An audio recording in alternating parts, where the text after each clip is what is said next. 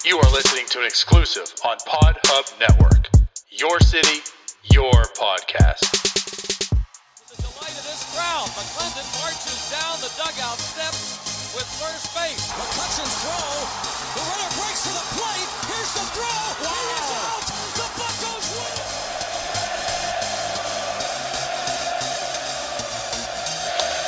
That ball's hit well to left center field. Back toward the track. And that ball is gone. You are listening to the North Shore 9 podcast. Follow them on Twitter, Instagram, and Facebook. Also, make sure to watch NS9 Live every Thursday on Twitch and help support by becoming a patron. Let's go Bucks! Happy St. Patrick's Day. I am your host. Welcome to Starbucks. I am your host, Anthony DiNardo. With me is, of course, my co-host, Jim Rosati. Jim, happy St. Patrick's Day. Happy St. Patrick's Day. I didn't even realize it until you just said that. I guess I knew it was today, but I'm not waking up. I realized it. I looked at my phone. I think I saw a graphic or something on Twitter real quick. It's like, oh yeah, it's St. Patrick's Day. So yeah, there's that. Kind of a bummer though. Kind of a bummer St. Patrick's Day. Like part 2, right? I mean, like last year was pretty much of a bummer because that's when everything started shutting down. We're still kind of in the, the shutdowns and such. I mean, I've always enjoyed St. Patrick's Day in my adult life because of various reasons. The obvious, it's a nice drinking day, but no, like for real, this is usually if anything, this is usually the weekend that I plan to go down to Bradenton because, you catch some great Pirates baseball. There's the St. Patrick's Day parade in Bradenton. And also like it's March Madness, Jim. It's a great time for sports, entertainment, and even like March Madness. I don't think I've watched any bit of basketball this year, paid any bit of attention. I don't even know if when the tournament starts. Yeah, I would rather not talk about March Madness right now. Oh, I'm sorry, Jim. Did I hit a sore spot for you? Yeah. No, I mean, yeah. I don't want to talk about that. Last team out. Bull crap. Well, either way, we can say this. I mean, even though I'm not in Bradenton right now, you were, maybe not for St. Patrick's Day, but you were in Bradenton just last week. Why don't you tell us a little bit about that? Yeah, it was fun. It was a little bit different than previous times I've been in there, just because of COVID stuff. Florida, for the most part, is, pretty open, but, still was trying to not be, I wasn't just like, hey, now that Florida's open, I'm going to go ahead and do whatever I want. So, it was still, we're walking around dining, coughing on mics like Rudy Gobert last year. Oh, okay. Yeah. Outdoor dining, just not doing the things that we typically would. Like normally we would do like Busch Gardens or something down there in Tampa. We didn't do that. So it was mostly just beach, Pirates baseball, golf, and just kind of experiencing what Florida has to offer outside, which is a lot. I mean, if there's going to be a state where you're going to do a lot of outside stuff, Florida's got decent amounts of stuff to provide. Yeah, very, very true, Jim. And right. I mean, it was great weather, I assume too, obviously, right? Weather was unreal. It was basically 80 and sunny every day. I don't know if I saw a cloud the whole time I was there. It couldn't have been more perfect. Only got to go to 2 games, which, a little disappointing, but the Pirates just weren't home. We picked this week basically a year in advance. So we just picked a week. Right. And so there was only 2 Pirates home games. Didn't travel to any of the away games, but that was great. Lakon Park, just as I remember it, it was great times. They did a really good job keeping people separated too in the ballpark. Like every other row, I think each row only had like 10 seats that were open, the ones that were open. So it was nice. Baseball is going to be one of those activities where you really shouldn't feel unsafe attending it. You're outside, you're spread out. There was at no point was I really anywhere near any other people. So it was nice. Well, I'm happy for them. So yeah, of course they didn't have to be. No one had to be near me. Exactly. No one near that dirty face of yours, Jim. Yep. So, all right. So why don't we go ahead and talk a little bit about spring? Now, obviously, like you mentioned, you were there. You did attend 2 games. I mean, we know you're not a scout, Jim. You probably went there for some entertainment more than anything, which I totally get. But even just in your 2 games watching, what did you notice, if anything? Did anything stand out to you? Was there any performance that you enjoyed seeing? Believe it or not, what stood out to me more than anything was Anthony Alford. The first game we went to. Oh, really? I know, man. How interesting was that for you? It was crazy. I showed up to the first game like an inning late, actually. But as soon as I walk in, Alford just blasts a home run. I'm like, okay. And then, that's right. Then the very next inning, he makes just an insane diving catch in left center field. So he was impressive. Like, I'm not gonna lie, he looked good. And then I think he doubled or tripled later in the game. He had a good game. Brian Hayes again just continues to impress, hitting the ball hard, hitting the ball all over the field. Very, very good. Pitching, it's kind of hard to tell, just because sitting at an angle, you're not really. I didn't even have a good read of and have a good view of the speed gun either, so I couldn't really even tell how fast they were throwing. But no, it was good. I said Alford definitely had the best performance of anybody while I was down there. But again, like, just being able to see Hayes, just the sound that the ball is making off of his bat right now, it's different than everybody else. Like, it's got that loud crack to it. He's squaring the ball up. He's hitting it hard. He's driving it. He's ready to go. He looks ready to go.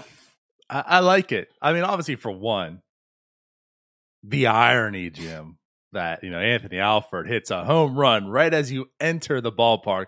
Which, you're right, I do remember that too. I was actually kind of watching that game, and I think I texted you earlier because I forgot. I was like, "Oh wait, Jim's at this game," and you're like, "Well, actually, I'm about an inning away."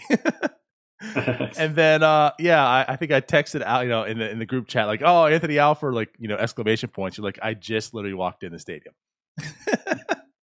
So like, it was that's so fitting. I walked in, I actually got through the gate, and I just wanted to kind of see everything. So I just walked up. As soon as you walk in the gate there, there's a walkway that goes up. Mm-hmm. And that's where I was. I was standing right there, and it was like literally the next pitch. He just took a yard. I was like, okay. Nice. He must have sensed my presence, is what it was. Yeah, the gym power. Well, I guess, why don't we just get into that part? So obviously we were going to talk a lot about, the spring training battles and such, which one of them is definitely center field. And some performances that have stood out so far. I mean, I get it. Granted, it's spring training, and people have had 10, 13 at bats. So, not trying to get, too much of an overreaction here, but regardless. So let's start with center field, right? Because that's definitely a battle. It's not as if it's a battle of these top prospects or great veterans, but maybe some crafty signings from Ben Cherington. You mentioned Anthony Alford. I mean, he was, in this sense, a busted prospect. He was a top 100 at one point. You've been on his case a bit, which obviously is fair. It's definitely fair. But he's shown a little bit in spring so far. You've had Tony Stokes Jr. You have Brian Goodwin, who they just signed over, coming up. So there's a bit of a battle in center field. So I guess let's go from there. So starting with center field, what is your takeaway? If it was, now granted, there's still 2 weeks left. And as also Shelton has said, there's no battle that's, wrapped up anytime soon. It's going to go all the way through opening day. But if it were today, right now, who do you think is starting in center field on April 1st? I mean, I think it's got to be Alford if he's healthy. He has had an excellent spring. He's looked great defensively. He's looked good at the plate. I think he has the leg up as of right now. Again, there's still a lot of time for things to shake up. But I think it goes. I think Alford is the main guy there, and then then Fowler and Goodwin are right now. I mean, they're behind him, and it's not even really that close right now. Mm-hmm. So I would say, if opening day was today, or tomorrow, Alford's your opening day center fielder. Yeah, and good point. Actually, I forgot to even bring up Fowler. So there's another option, a trade, another kind of Anthony Alford situation. He was a top 100 prospect at one point, didn't really pan out. So there's talent there, but I'm with you too. Anthony Alford, as you mentioned, as you watched him live hit a home run, he has been impressive. You can't ignore what he's done. Yes, it's been 13 at bats, but in those 13 at bats, he's had 5 hits. 3 for extra bases, 2 home runs. And like you mentioned, not even just the bat in that short span, but the defense has looked good. What are you going to want more than a great defender in center field if you're, a pitching, a pitcher? But, this pitching club that's looking to maybe, they've been underachieving a bit, so that can help out. So it's if you have good defense up the middle, which he provides, maybe there's something over the bat. I'm with you. Brian Goodwin, we know what he's done in his career. We talked about on this show before. He can definitely be productive, but he's not the future. Not saying Anthony Alford is the future, but there could be something in Anthony Alford where he'll have the controllability. So maybe he can turn into something. Maybe not the future so much for the Pirates, but he becomes a trade chip or something. But at any rate, I'm intrigued. I'm interested, Jim. I'm going to use that term right now. I have officially become interested, and I'm going to try to reel you in right now. All right? I am interested in Anthony Alford. I'm not ready. I'm not ready to bullshit. I'm not ready to put the interesting tag on him yet. But he has looked very good. And he looks like he could at least, at this point, maybe be a major league center fielder for an awful team. I mean, I guess I will take that. I will take that he will be an interesting center fielder for an awful team. I mean, at least he's interesting. And you're right. He's not going to get this opportunity if he was on a good team. So it's a perfect fit for him. That's why it's very interesting right now, Jim. Sure, whatever. Yeah. Sure, whatever. All right. He again, he's been very impressive. Goodwin and Fowler have not. So yeah, I mean, as of right now, he's winning the battle. Right. Well, and again, so to put things in perspective, spring training is basically halfway over. You want to think about it. 13 at bats.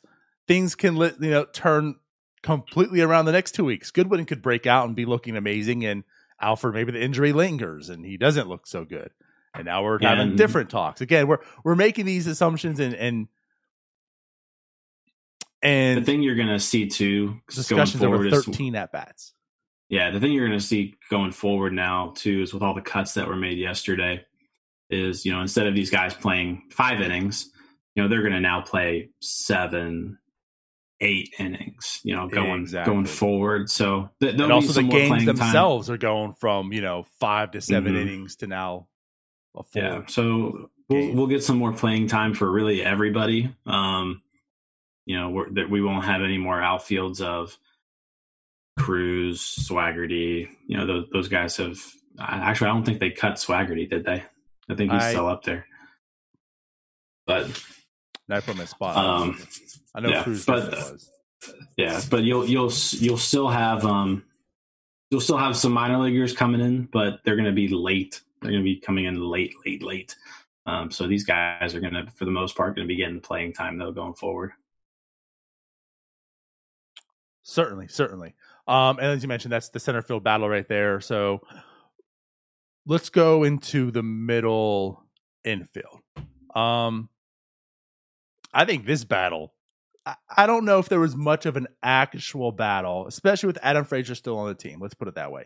I think it's pretty much sewed up that Adam Frazier and Kevin Newman probably is going to be your middle infield. I mean, is that fair, Jim, regardless?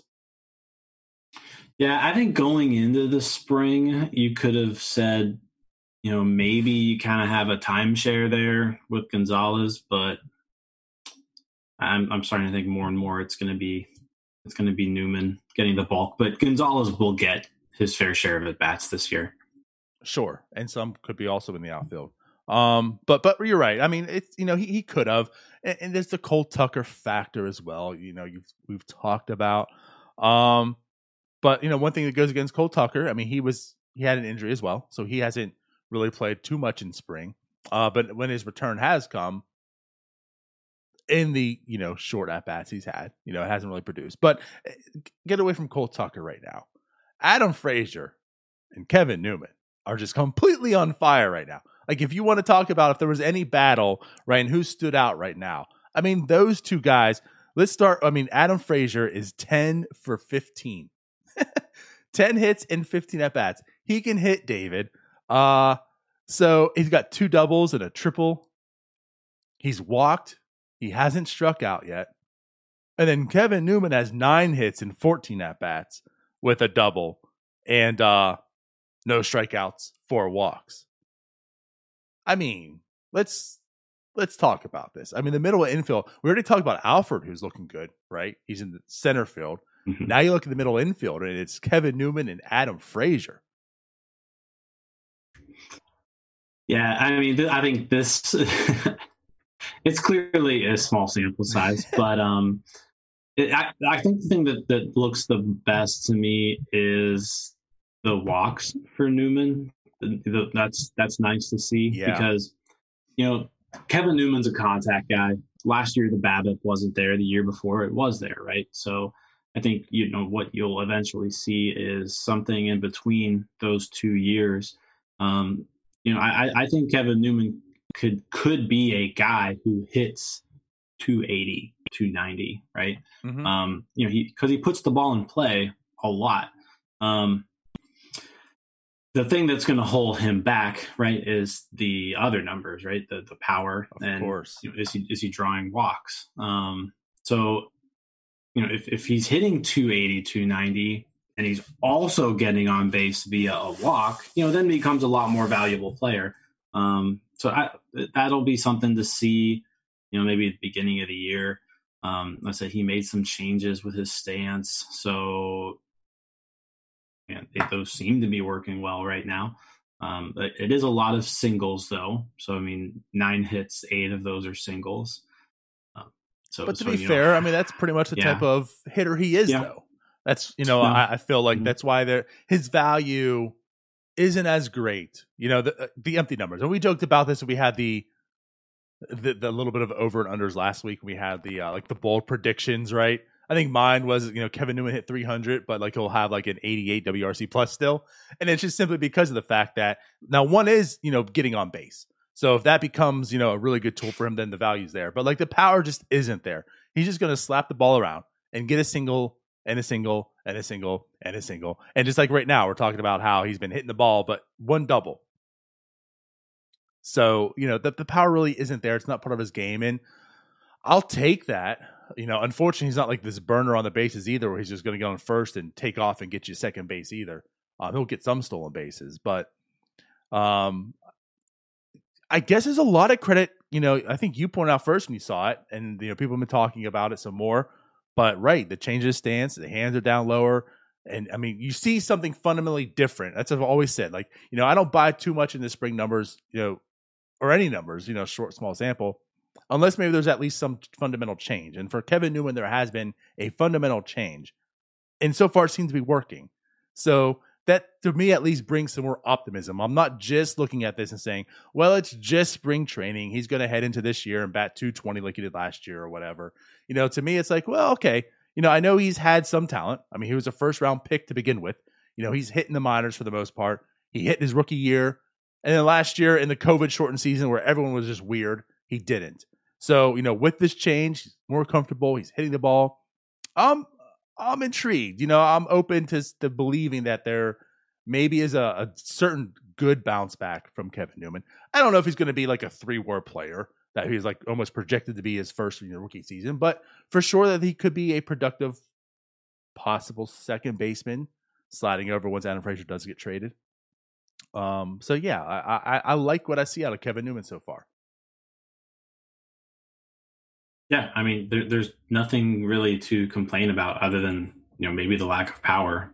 I think you'd like to see those 2019 power numbers out of him as opposed to the 2020 power numbers, right? Having 1 home run and 156 at bats is kind of is not good, but right. No. I mean, if he can get to the point where he's hitting close to 300 or at that rate, and he's hitting 10 home runs, then we can start talking a little bit. But again, it's nice to see him doing what he's doing. I'd rather see this in spring training. I don't put a ton of stock in the spring training stats to begin with. We've all seen people just go off in spring training and then season comes along and they're terrible, right? I mean, we're gonna eventually talk about Polanco, so we're well aware of that. Yeah. So I mean, so I'm not like, oh my gosh, Kevin Newman is back, right? But it's definitely nice to see him and Frazier hitting the ball. I mean, they said they're and neither has struck out yet. I don't believe. Just right? Gonna say, like, that's the thing too. Like, not one has had a strikeout yet. Yeah, so that's 34 plate appearances between the two. No strikeouts, 19 hits, 5 walks. Those are solid numbers. Those are solid numbers. Can't really ask for much more than that. On base, like 700. I mean, that's nice. Yeah, right. Yeah, nice 700 on base percentage. Awesome. Out of your 1-2 hitters. So, we talked about the battles, right? Center field, middle infield, like mentioned. I think those two have it locked up, and I still sense, Adam Frazier has to get traded. That's one thing that's good about this too. We spoke more about Newman. So Adam Frazier had an awful 2020 as well. He's definitely someone who you're looking to probably trade. You're going into this rebuild. There apparently was all this chatter. We heard from all the writers, the national writers and such, that, there's a lot of talk surrounding Adam Frazier. He's still at the club. So I know you said you don't take too much stock in spring. I get that. But at least we're seeing encouraging numbers from these guys. That's what I'll say. Like, at least it's not, well, think about what last spring was. Even though it was shortened, it was cut short. But, like, if you think about it, it was only a few days ago was spring training was closed down. So the numbers are about the same. They were abysmal last year. I mean, the Pirates just looked awful. And they went into the season and were awful. So I guess there's one takeaway you can say is at least they actually look like a solid team so far. When you've looked at the pitching, you look at the offense, the defense, like, it's all been there. I get it. It's spring training. But at least we're not talking about these guys that are batting 082 right now. And you're saying, well, it's spring and you're hoping to come back. Like, at least they are producing in this time frame. So yes, with Adam Frazier, you want to see him produce because, again, he can present a decent trade chip. And that is what he's doing so far. So if he can go into the season, I'm sure there's going to be a team that's going to try to snag him up pretty quickly, which would be encouraging. So that's what I want to say about Adam Frazier here. Yeah, especially if he's hitting 600. Well, yeah, obviously. No, but to go anything less, I'd be disappointed, to be honest. To go along with your point, right? If you were to kind of pencil in the 8 starters, the 8 opening day starters right now, they're all other than Moran, they're all performing, the way you want to see. Brian Reynolds, 917 OPS, Stallings, 922, Hayes, 1,253, Alford, 1390, Newman, 1437, Frazier, 1621, and then Polanco, on top of all of them, at 1654. So, and now that's he's what got you want to see. dad power. Yeah. He's got the dad strength now coming back. And so I mean, outside of Moran, every one of your starters is having a good spring, which is, again, you'd rather see that, I guess, out of spring than them struggling. And that's kind of where I'm going here, right? So, and speaking of all that, these are pretty much the guys we've all penciled in as well. Like before the offseason began, we were to sit down, we would probably say, here's your 8 starters, right? And they haven't given us a reason to pencil in someone else. So I guess that's good too. So like you mentioned, like at least that's encouraging. Those are the 8 guys, they're all producing, and that's pretty much who you figured were going in here would be.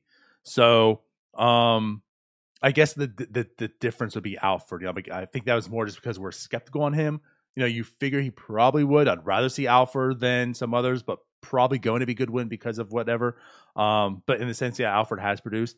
I think that's the only one that you might have a question with. But it's like everyone that has produced so far.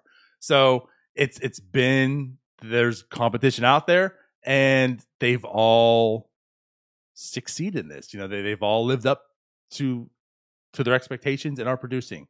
So right, like you're saying, that is definitely good to see. Get to the corners now. We'll talk about Moran, Cabrian Hayes, I guess. I feel like Cabrian Hayes in third base, that's locked up. We'll not talk too much about that. So maybe go to the Moran and Todd Frazier first base. I know the first few games, Todd Frazier just looked amazing. He had home run and home run. It's cooled down a bit. It's funny. He's nice and a pleasure to listen to when he's mic'd up, but the performance hasn't been as good as the first few games. And like you mentioned with Colin Moran, it's okay. I mean, it's not as if he's dominating per se, but he's been solid. I mean, is there anything really to talk about there? I think what that's just going to end up being is just a straight righty lefty platoon, and that's fine. Frazier's been solid against lefties, and Moran's been okay against righties. So I think that's the way to go there. I think that's what we expect to see. Will Craig has gotten some playing time too this spring. He hasn't looked awful, but I think at this point we kind of all know who Will Craig is. Yeah. I think he's probably slated for another Pirates year. made it known how they feel about Will Craig too, and right. I mean, just signing Frazier, they took him off the 40-man. yeah, and so taking him off the 40-man and then signing Frazier, it's like okay, right. But no, Craig. I could see Craig. I mean, hey, if he can stick around for another year or two, he could become the all-time home run leader for the Indianapolis Indians at some point here, probably. Not so much the record you want to have, but so that's interesting. No, but first base, Moran, Frazier, straight platoon. I think that's pretty much set in stone at this point. Yeah, I'm with you. Albeit always was probably going to be some injuries, and that's maybe when you see Craig come up, if there's a trade that happens. But I'm with you. It's them too. They've shown me enough, and of course, Moran's going to be on the club. Moran's going to be playing. There's no point that he's not. And Frazier, I don't think he's as washed up, as some people may think, but I don't think he's as good as some others as well. So yeah, I think a nice platoon is there. Just see what happens. I'm still with you. We talked about this. So let's bring it up again. I still am on board feeling that that platoon will have a higher WAR than Josh Bell in Washington. And I hate, I'm not trying to diss Josh Bell. I mean, he's going to come over here and kick my ass, but it's just it just kind of is what it is. I hope the best for Josh Bell, but there's real potential that these two could have a higher WAR than Josh Bell. At least, I mean, also we talk about defense, right? Defensively too. Yeah. Except for yesterday where I didn't get to really see it, but we've heard enough about the incident with Chad Cole and Cruz and Moran. I guess except for that play, when you take that one out, defensively, they've looked pretty solid. We've been able to see guys that can throw the baseball. Yeah, I mean, that's really all you want to see out of your first baseman is someone who can catch it when people throw it to him and someone who can at least make a competent throw when they're called the upon. Vicinity of another Pirate player. Maybe throw overhand. True. But no, I would say. I mean, I do feel like Josh Bell has something left in him from an offensive standpoint. Sure. The thing is, though, is like from a WAR perspective, defense plays a part in that, and his defense is just always going to bring him down. So, yeah, I mean, I could. It would not surprise me in the least bit if Moran and Frazier combined for a higher WAR than Josh Bell. Nice. All right, let's just get to it. I don't know. Obviously, this wasn't much of a battle. I think the corners are locked up with Reynolds and Polanco, but let's just bring up Polanco. All right, it's another spring training. It's another spring training all-star team for Gregory Polanco. So far, as you mentioned, leads in OPS, but so far he's got 13 at-bats, 6 hits, half of them being, more than half being extra base. He's got a double, he's got a triple, and he's got 2 home runs, 1 walk, 3 strikeouts. Polanco season's back, right, Jim? It's finally going to break out after all these years. No, hold on, let me count. So that's the 8th year in a row we've said this. All right, but I'm down for it. Let's go. Yes. Again, you'd rather see this out of him, right, than seeing him struggle. So I'm not anticipating a Gregory Polanco breakout season. I think we've been fooled enough times by that. But you'd rather see this than the struggles. He's hitting the ball hard. He's hitting the ball for extra bases.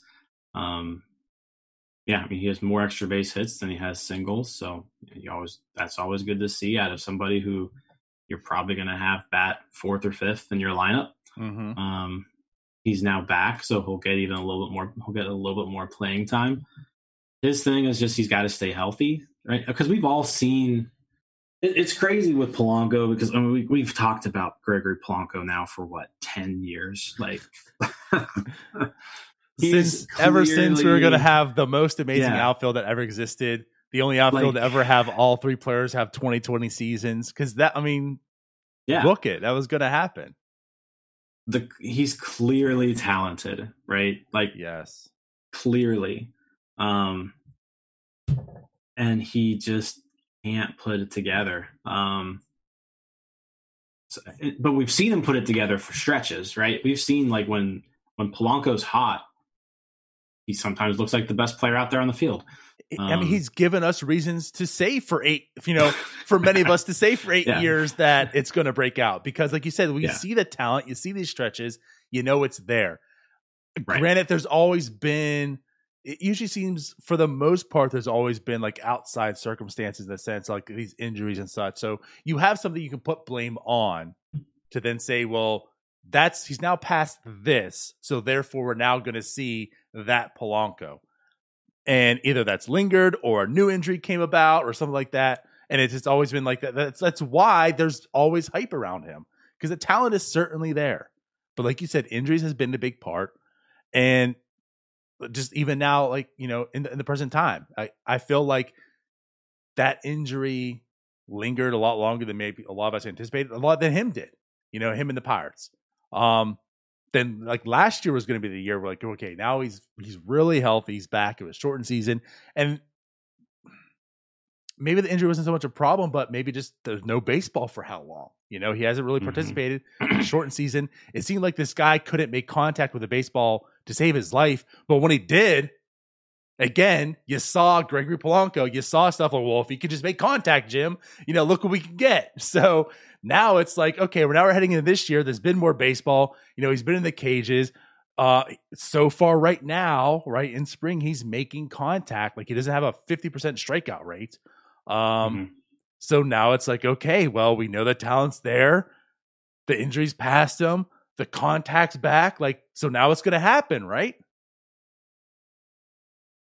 Right. Yeah. Right.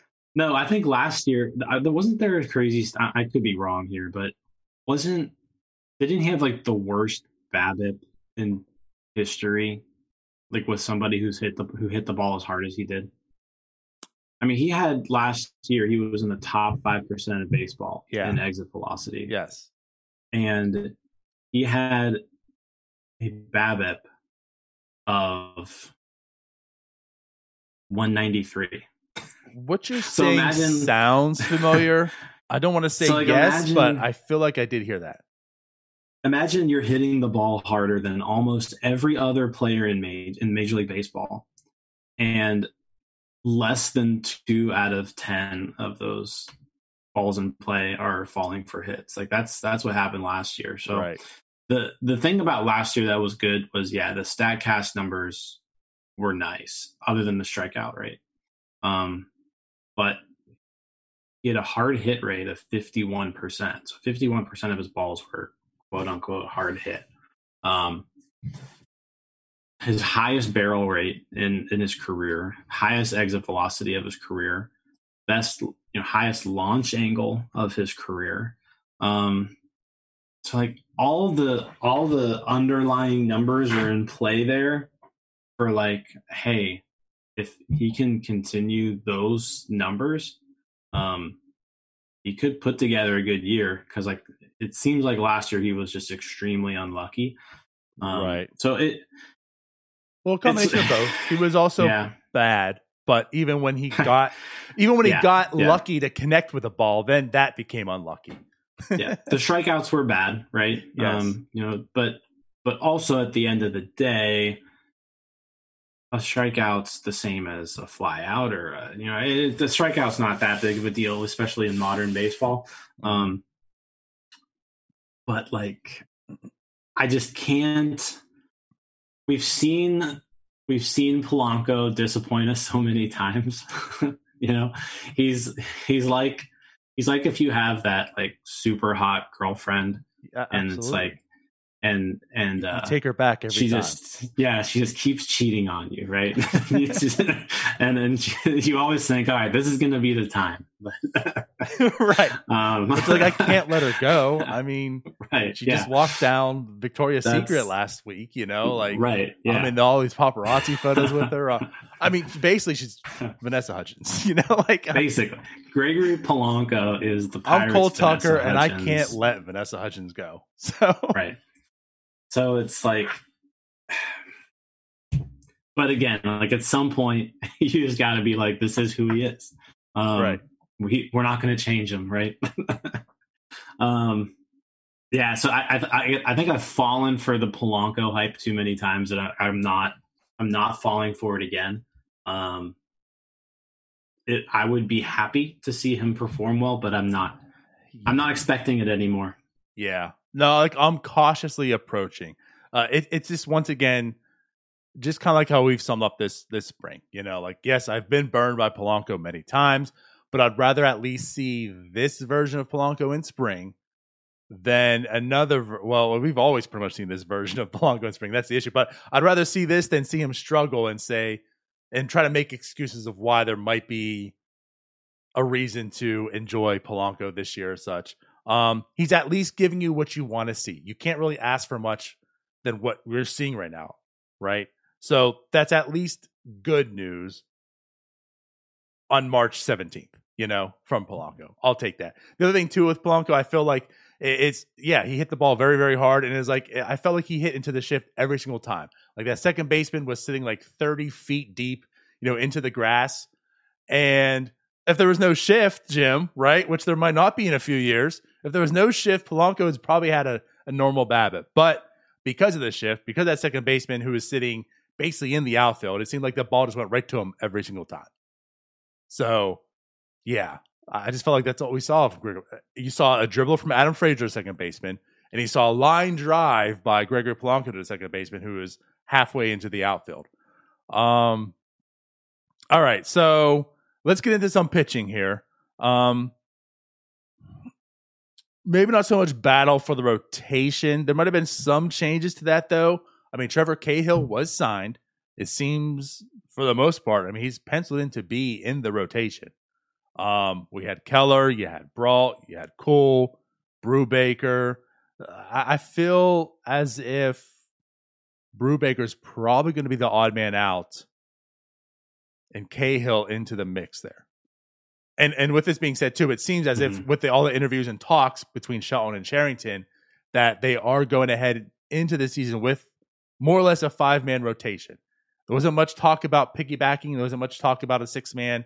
There could be a 6-man at some point, but it didn't seem as if that's the plan. It seemed like the plan was a 5-man. So with that being said, does it sound to you, do you feel Brubaker's probably the odd man out, or is there someone different for you? Is it Mitch Keller for you? To start the year, I could see it being Brubaker. Here's the thing, and I kind of keep going back to it, is like the Pirates are going to need innings. Like all of these guys are eventually going to pitch, right? And I think that's why they signed somebody like Cahill, is because he's a guy that you can put out there who can throw 100 innings, right? Same as Anderson. Like I'm not going to expect anything from Anderson or Cahill other than just they're going to be able to go out there and throw some innings. Because I think that's really the most important thing right now is the arms that do matter to the Pirates, right? Keller, Brubaker, Chad Cole, maybe to an extent. Absolutely to an extent. Jim. You can't just go out there and give them the ball every 5th day over this entire season and say, okay, go out there and throw 6 innings. They're just not going to be able to do it after last year, I don't think. So again, you're going to have all these pitchers who are going to be in like the 80 to 100 inning range. You're just going to need a lot of bodies. So if Brubaker's maybe the odd guy out at the beginning of the year, that's not saying Brubaker's not going to start 15 games this year, Right. Like I feel like there's going to be 8 pitchers who are going to start 15 games this year for the Pirates. And then some other ones who are going to be sprinkled in there too. So I like the Cahill signing just for the standpoint of the innings. He's also someone who, you never know with Cahill. He's shown some success in the past. He could come out there, have a good year, and then you're able to trade him at the deadline for, I'm not saying like a top prospect, but you can get a top 20 guy for, you can get somebody. Right. You look at last year, 2 years ago, Jordan Lyles got us Cody Ponce. Cody Ponce isn't, that's a good point, a top 10 prospect, but Cody Ponce is a guy who could give you future value at some point, right?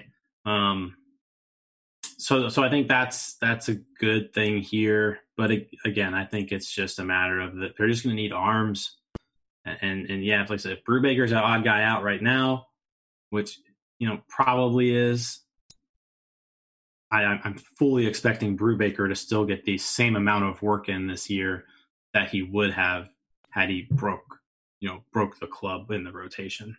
That's fair. That's a fair point to say. Yeah. And I've said it on the show. I still firmly believe, I feel Brubaker's best fit is in the bullpen anyways. Of course, with this team, he made starts last year and he's lined up. And that's why I feel like, Anderson and Cahill are in there.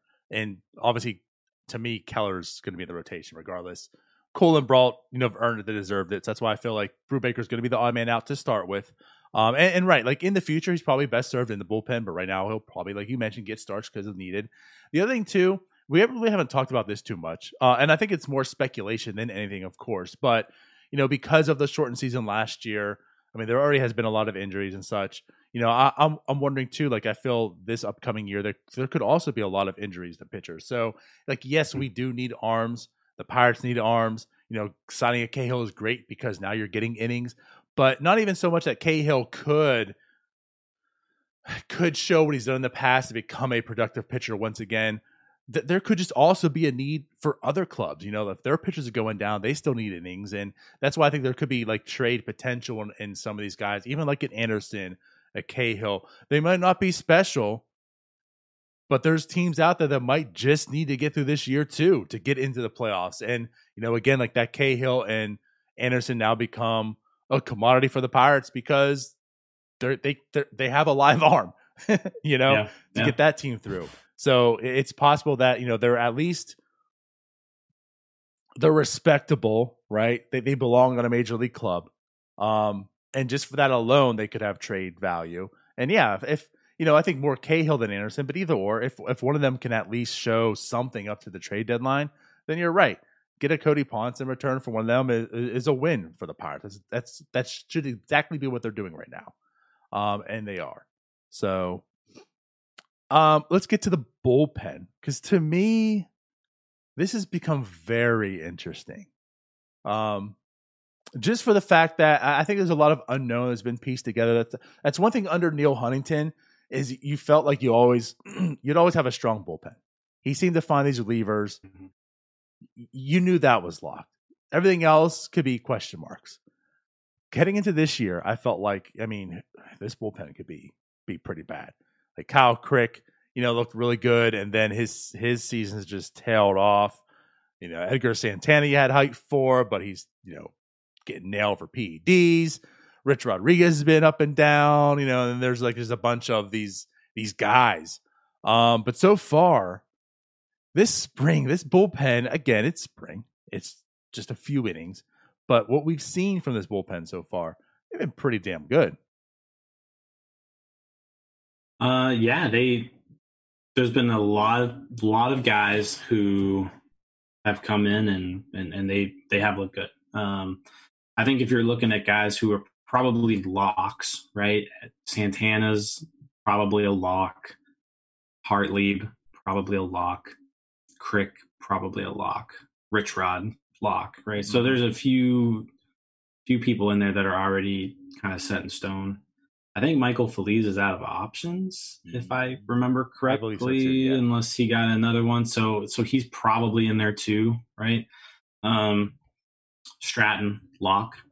So there's definitely a lot of spots already in there that are taken, but there's definitely some spots that are up for grabs, and there's a lot of people pitching really well right now.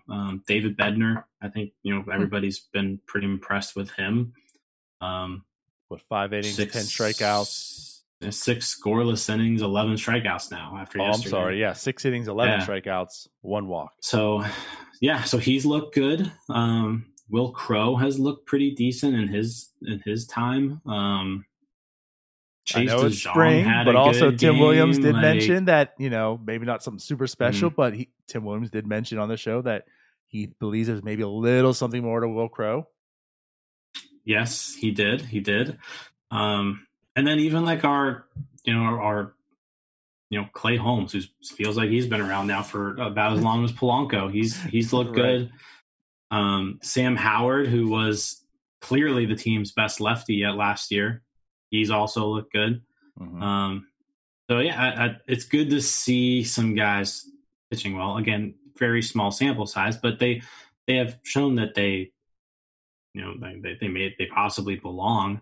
The other thing too is spring training. You never really know, just looking at these numbers, like, are they pitching in the 7th or 8th inning when they're facing off against a lot of players, prospects, so so it's hard to put a ton of stock into these stats. Again, there are locks, but it is nice to see. It's nice to see people. Obviously, if you're gonna face single A and double A players, then it's better to get them out than not. Right. Right. Like Edgar Santana yesterday. Well, I was going to say, you talk about locks. And yeah, I feel like Edgar Santana probably is a lock as well, just for circumstances. Yeah. Didn't have a good outing. At all. Okay, so let's go back. And still with the locks. So you said one lock being Kyle Crick. Let's rewind about 2 to 3 weeks ago when we mentioned, and this isn't a dig at you at all, because I agreed, we brought up, is Kyle Crick a lock this year? Like, is he an actual DFA candidate? And that came because the very first game appearance from him, he got through, it was a scoreless inning, but the velocity wasn't there again, and so the worries came up. Is this still a lingering situation? I know it's spring, but this has been his problem.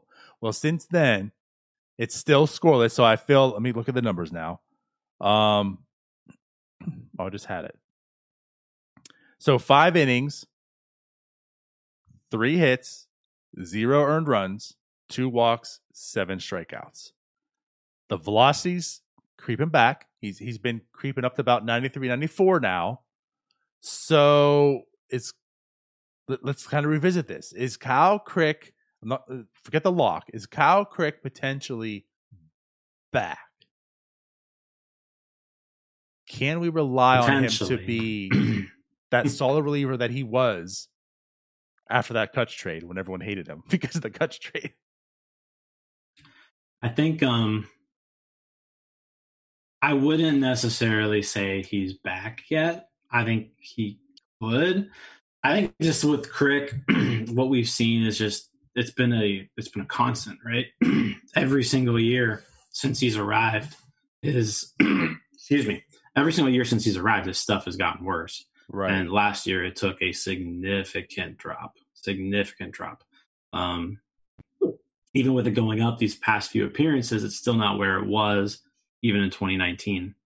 So I think in order for him to get back to that dominant point, he needs to be at a mid 90s fastball and a low 80s slider, whereas we're now more in the low 90s fastball, high 70s slider. Mm-hmm. The slider movement is still there. It's still an excellent pitch. It's not as excellent as it was, right? There was, I think Fangraphs or somebody wrote an article 2 years ago about how Kyle Crick's slider was like breaking StatCast, right? So it's not doing that anymore. If it can get back to that point, that's when you can get a dominant Kyle Crick. He needs to find a few more extra ticks on his slider, and the movement needs to come back, because if it's gonna not only be slower but also move less, then you're gonna have a problem. Sure. And that's what happened in 2020. Is he back? I'm not ready to say that.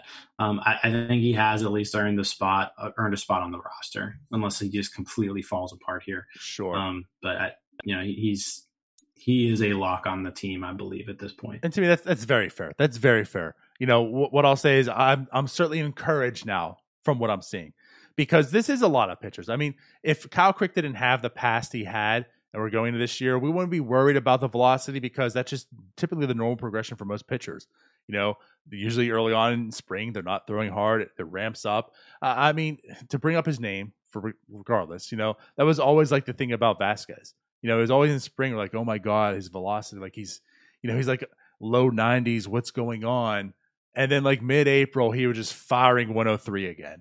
So this has been Crick's issue, and that's why, we were still worried about it. But now seeing the progression, now that he's hitting, into the 94 mile per hour range, maybe it does come back. Maybe he is progressing to that point. So I'm encouraged by it. Right, I'm not ready to proclaim that he's back, but what I will say is he's at least on that path that he can be that productive reliever again, where my worries are kind of subsiding a bit here. I'm liking and encouraged of what I am seeing from Kyle Crick, which is good, because he could also become it's like, we talk about these trade chips, he could potentially be that as well. I think that's what a lot of people are hoping for from him. And yeah, I guess the other one too is like Jeff Hartley. Jeff Hartley, he had some words to say about the past regime, how he's using his pitches and such. And that's another thing too. Like, at least I'm encouraged by the 4.1 innings he's pitched. So yeah, like there's definitely some things I'm seeing of his bullpen that's very encouraging. Yes, I know a lot of it has come in, like you mentioned, the 7th inning and such, when a lot of these prospects are up there, right? These AA guys, but at least they are doing what they need to be doing, and it's something to talk about. So with this bullpen was kind of like, oh my God, nightmares, doom and gloom heading into the off season. Right now, at least, it's showing that there's some turnarounds potentially and some competency from these guys. Again, like Jeff Hartley, awful start to his career so far. Maybe there's something different now, right? Oscar Marine's utilizing him differently and better now. And Kyle Crick, maybe he's back. And even Rich Rodriguez, looking a little bit different. So yeah, again, I'm encouraged from the stuff I'm seeing for the bullpen. Of course, when the season comes, we'll find out. So I guess with that said, was there anything else as far as the pitching goes that you wanted to bring up? No, I mean, again, no one has disappointed. Like everybody's playing well right now. Like the Pirates actually look like they've got some stuff. I mean, clearly they don't. Right. It's funny. We're talking about all this, and this team's still probably going to lose 95 to 100 games. But again, it's nice to see some of these guys succeeding in spring training. It's better to do this than it's more fun to watch them, play well than it is to see a bunch of just terrible stat lines right now. Right. And I think that's just it. The spring training last year was just awful. I mean, they were just so bad. So at least this year they actually, I mean, I can say they look good. They actually have a 8-7-1 record. I mean, they have been better than bad. They've won more games so far in spring. Not that the spring training records matter, but at least you're seeing encouraging stuff from this team. So at least you can head into the year where they're going to be bad. Like you mentioned, we're not saying this is a playoff team. We're not saying they can be a 500 team. Like this still will be a bad team. But at least I'm encouraged by seeing some things that there's some things that interest me to watch this year in a team that will lose 95 to 100 games. Yeah, that's pretty much it. You're looking for reasons to watch, right? And yeah, I'm looking for reasons for Adam Frazier to look really good, so that way he can get traded, so I can get a really, really bad replacement to continue that tank going on. There you go. Right? Fair? Fair. Because it's going to get really, really bad come after the trade deadline.